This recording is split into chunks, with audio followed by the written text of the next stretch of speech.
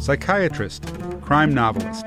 It seems to be a natural combination. A writer who understands the working of the human mind and its capacity for good and evil. Meet the author with me as we talk to another in the long line of distinguished physician authors. You're listening to Reach MDX M157, the channel for medical professionals. Welcome to the Clinicians Roundtable. I'm Dr. Michael Greenberg, your host, and with us today is Dr. Charles Atkins from Woodbury, Connecticut. He's a practicing psychiatrist and a member of the clinical faculty of Yale University's Department of Psychiatry. Welcome, Charlie. Great, glad to be here. Let's talk about you. What inspired you to begin writing? You know, I always wrote, and sort of writing and becoming a psychiatrist are really tied up with each other. That as physicians, we all go through this thing where we're trying to decide what specialty we're going to go in. And I was always telling myself, I'm never going to become a psychiatrist, which, of course, meant I would be a psychiatrist. And it had a lot to do with when I sat down to look at what interested me as a physician and really as a person, I was far more interested in people's stories than reading about receptor sites and that kind of stuff. So it steered me to psychiatry.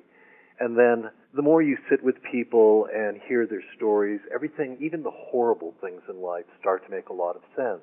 And as a writer, which is something I've always done, my work as a psychiatrist really began to inform the kind of writing I do. I started out not thinking I was going to be writing crime fiction. I was actually doing a lot of short stories looking at the reality of people with mental illnesses, their families, and doing a lot of playing around with point of view. What's it like to have manic depression? What's it like to be the parent of someone with manic depression, the physician? And in the midst of writing one of these short stories, I ended up killing the psychiatrist, which was really interesting to me. And it turned into the beginning of my first crime novel, The Portrait, which there was a whole very long process in terms of going from actually having completed a novel, which was always a goal of mine, to actually getting that novel out to the marketplace. And we're going to talk about that later on. So you wrote your first book. How did you feel when it was done? Tremendous, because it really was. For my entire life, I've wondered about what's it like to do a book beginning, middle, and end. And I took my one and only writing seminar with a Canadian woman who basically said a lot of things about the creative process that really clicked with me. And I've sort of altered my beliefs as a writer. She got me going where she really was saying, when you're writing, don't edit. Just quiet that part of your mind that naturally perks up and says, oh, this is no good, no one's going to like this, and just write, because you can always go back and edit. And so using that as almost a mantra, I just really sank into the writing.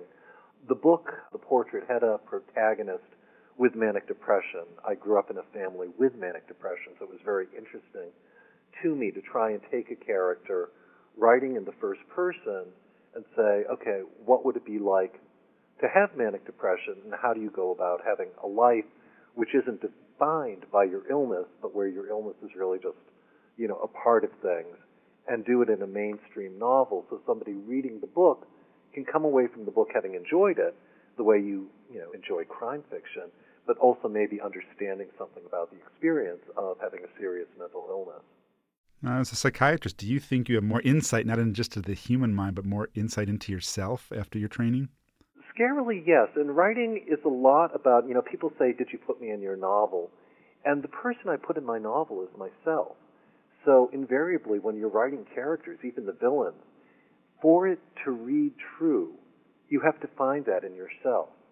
And in my earlier books, I had the most difficulty finding the villains. And as I've been going and writing more and more and more, it's allowing myself to really be evil. And just to bring that out and to have villains that are a lot more real and fully formed, and where the motivations, while you may not agree with what these people are doing, you certainly understand it. And as a little aside, as physicians, we tend to have certain personality traits, which can be really wonderful in terms of being somewhat obsessive, wanting to get things right. And there's also a significant amount of narcissism that we believe, we're able to achieve things. And narcissism is not a bad thing. It's what allows people to accomplish quite a bit. But taken to an extreme, narcissists can become a little bit antisocial or very antisocial, where everything begins and ends with, I want, give me. And what's wrong with that? Oh, sorry. It's my idealized world, you know. All right, so if you've just joined us, you're listening to the Clinicians Roundtable on ReachMD XM157, the channel for medical professionals. I'm Dr. Michael Greenberg, and I'm speaking today with Dr. Charles Atkins, who's a psychiatrist and not just a writer, he's an author. We're talking about the art of writing, and then we're going to talk about the business of publishing. And I've known Charlie Atkins for a long time, since writing alongside him at American Medical News, and he has a lot to say about it. So let's talk about your new book. Yeah, I have a new thriller coming out. It's called The Prodigy.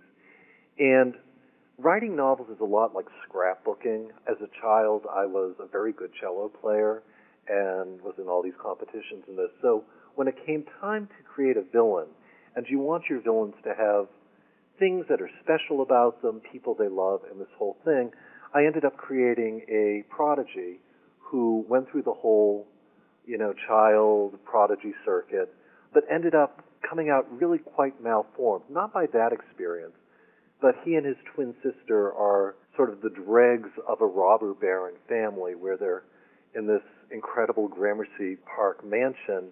And he develops, probably early in his childhood, through a lot of very brutal experiences, he becomes what's called erotomanic. And these are people who develop delusional attachments, believing that other people are in love with them who aren't. We often see this in the media where someone becomes fixated on a movie star and really thinks that they're married to this person or love them, when in fact nothing could be farther from the truth. You mean Gwyneth Paltrow does not love me? Well, except for that. Oh, okay, thank you. Which is, of course, Thank you. Of course, very true. I was getting worried. Okay, so sorry about that. So he's my villain, my crazy cello player villain who spends 18 years of his life in a forensic hospital after he did something very, very naughty to a violinist who he believed loved him. And at the opening of this book, he's just been able to secure his release through one of these boards that exist in most states. And this is where I use my experience as a psychiatrist, as someone who's done a certain amount of forensic work, where while it's fiction, it's really based in the world we live in. And so you do have people who are given not guilty by reason of insanity or mental defect and go into forensic hospitals versus prisons. And they're not given sentences like someone who is convicted of first-degree murder is given a sentence. They basically are in this hospital until a board, which is overseen by state statutes, depending on what state you live in, determines that this person can be safely released into the community. And that's what starts the action of this novel, that through great money and maneuvering and a lot of lawyers, he and his sister are able to negotiate his release. And in these releases, where people are overseen by boards, there are a lot of stipulations. If you break any of these rules, they send you back to the hospital. And one of the stipulations is he needs to meet with a psychiatrist weekly, and he, of course, has already selected who he wants to meet with, which is a very beautiful, very talented psychiatrist who, in the beginning of the book, doesn't realize that she shares a past with my villain and his sister.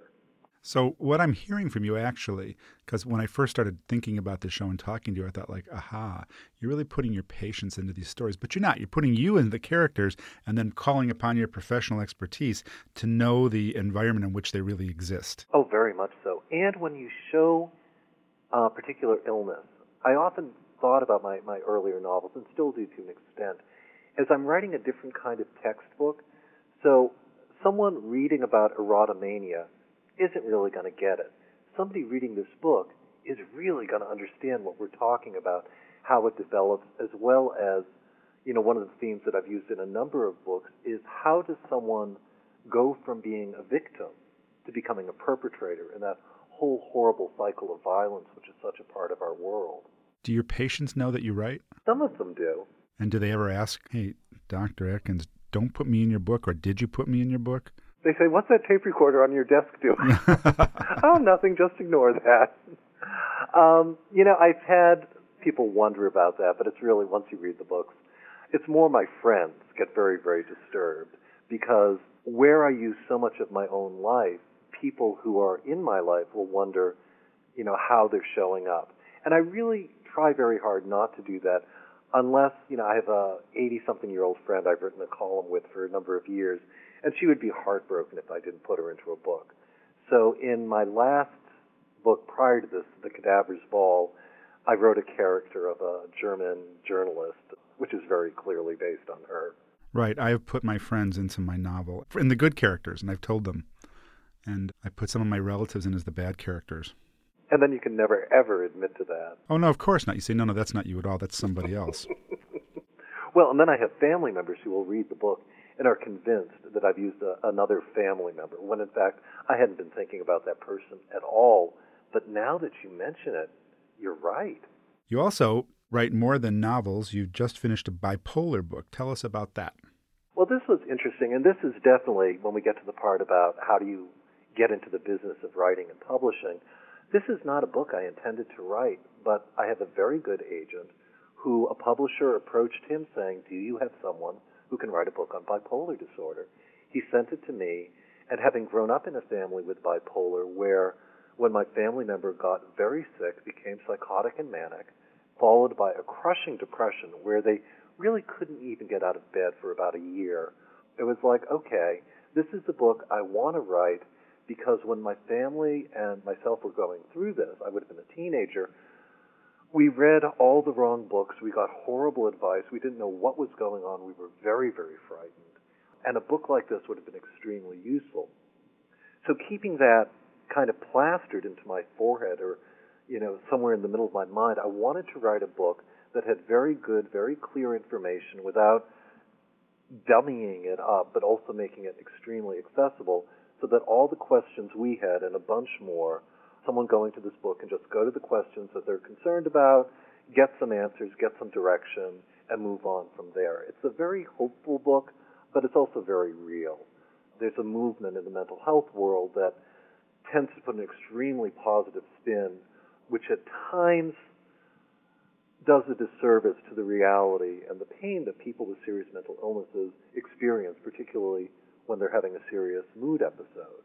And so I wanted to make sure that the book is one with a lot of hope. You are going to get through this. You are going to have a life. You can have a really good life. And these are some of the things that you can do to get through it. Charlie, thanks for being my guest today and sharing your creativity with our listeners, many of whom do write or would like to write. I'm Dr. Michael Greenberg, and you've been listening to the Clinicians Roundtable on ReachMD-XM 157, the channel for medical professionals. ReachMD-XM is here for you, the physicians who care for your patients. We value your questions and welcome suggestions for future shows.